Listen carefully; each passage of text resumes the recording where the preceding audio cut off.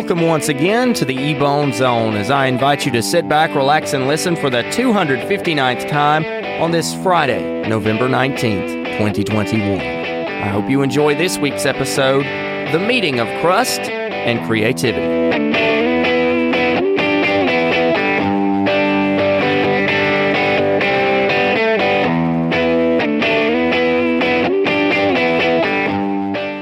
Pizza, one of mankind's greatest inventions. There's all kinds of toppings. We've got pepperoni, cheese, sausage, mushrooms, and even the controversial pineapple.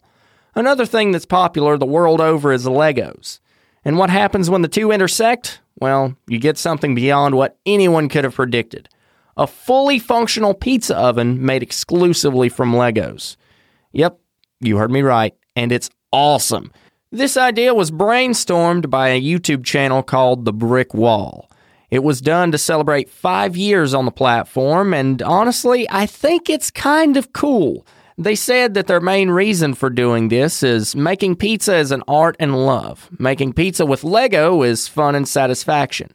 That seems like a good enough answer to justify the entire thing, and when you think about it, that's going to save them money on pizzas. Get this, they won't have to go out to Pizza Hut or Papa John's anymore, because now they've got the stuff right there at the house. If that's not leveling up your food game, then frankly, I don't know what is. The entire thing comes in 4 stations, and they're all entirely made out of Lego. I mentioned before that they did this to celebrate their 5-year anniversary on YouTube, and now that's got me thinking. I wonder if they're going to use this thing to have a 5-year anniversary pizza party for all their subscribers. Because if so, I'm hitting that bell right now. This week, I want to continue a tradition that's very close to my heart. I try and offer a good Christian podcast, so I thought I would begin sharing a new Bible verse each week. This week, I would like to share a verse from the book of Romans. Romans chapter 12, verse 21 says, "Don't let evil conquer you, but conquer evil by doing good." This verse has really stuck out to me recently. Conquer evil with good. When we're in the mindset of being hurt by someone, when we've been done wrong or betrayed, our tendency is usually to get angry. It's usually to get bitter. It's usually to get upset. It's happened to me before, and I would go so far as to say everyone on the planet has experienced it as well. But that is not the way God calls us to live. He wants us to love people as He loves us, to extend grace to people as He has extended grace to us. Besides, if you repay evil with evil, if you repay hurt with hurt, anger with more anger, or betrayal with more betrayal, all we have is a bunch of things piling up that can cause you to hate someone. And it's made clear in God's Word that that is not a wise decision to make.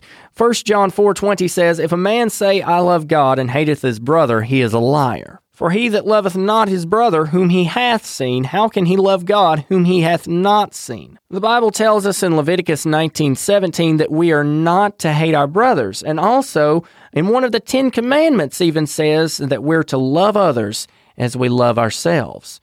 We need to live by Jesus' example. He said that we would be hated for His name's sake because He was hated first. And what did He do when He was hated? When He was despised, when He was mocked? He loved those people, the Pharisees and the scribes that mocked Him and scorned Him. He went to the cross for those people too. He didn't just go to the cross for the polished people who were in church on Sunday, doing everything that they can for God. He died for people who are as far from God as you can get. He died for the people who despise Him and His message. He loves those people too. I think it's plain and clear. Repaying hate with love is the right and biblical thing to do. As we know, sometimes the internet can be a pretty cool place. Other times, well, not so much. That's why I decided to take it upon myself to dive back into the depths of Twitter and see which side of the coin we're presented with this week. This week's hashtag is ButterUpATune. The first response to the hashtag ButterUpATune is, "I can't believe it's not Build Me Up Buttercup." Now there's a classic. I remember listening to the original version of that in my grandma's car on multiple occasions. I think that was from the CD Happy Days of the 50s.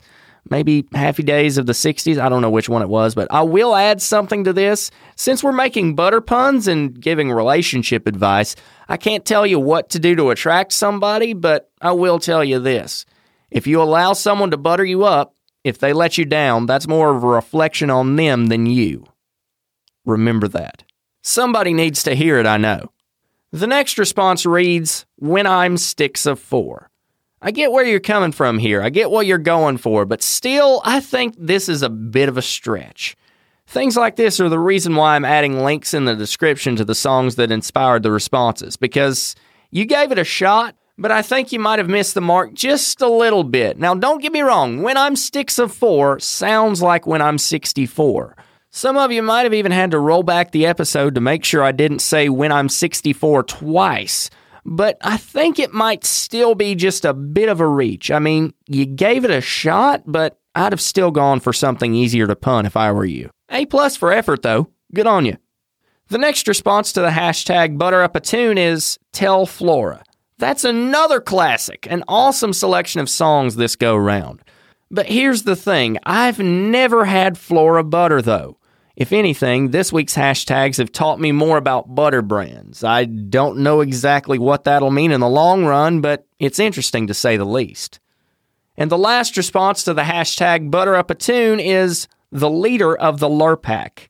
That's another unfamiliar butter brand, but they come in clutch with another great song. That makes up for my lack of knowledge when it comes to butter. Legit, you think I'm kidding? Once you take I Can't Believe It's Not Butter, Parquet, and Country Crock out of the equation, I am clueless.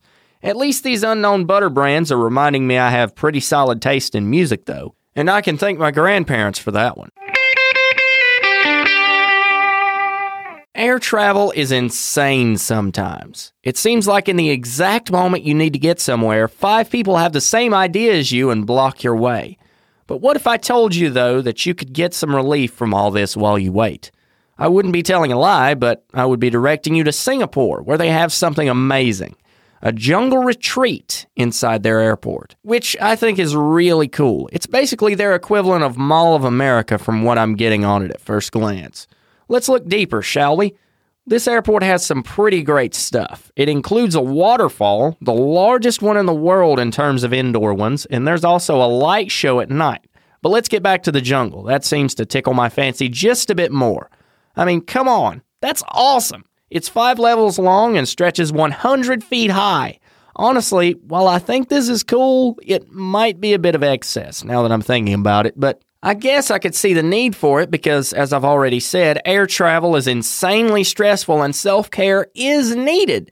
And if I'm being completely fair and honest, I think that would be awesome. Just imagine this scenario. You come back from your flight, you touch down at the airport, and then somebody meets you to take you back to your house, maybe a member of your family taking you back in their car. And on the way home, they ask, "How was your flight? I hope the airport wait wasn't too long. Did you get on all right?" There is no way you could resist gushing about that airport for the next 2.5 hours, talking about all the different things that they had to do. The jungle, the waterfall, the top level that lets you see everything from a bird's eye view. So what's my final verdict on this? Well, I think it's awesome, as you can probably tell. My only complaint here is that it's not closer to home. I highly doubt I'll be flying to Singapore just to get off the plane and go into an airport for a few hours and get on another plane and fly back home.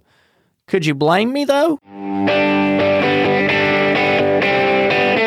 Thanks for listening to this week's episode. I'm really glad you could make it, and I hope you enjoyed the festivities. If you want to stay connected to the show, I'd invite you to pop on over to Facebook or Twitter and give the page a follow. Just search E-Bone Zone on Facebook and Official EBZ on Twitter. If you're new, don't forget to subscribe so you never miss an episode. Until next week, my friend, God bless you, stay humble, and remember, keep an ear out.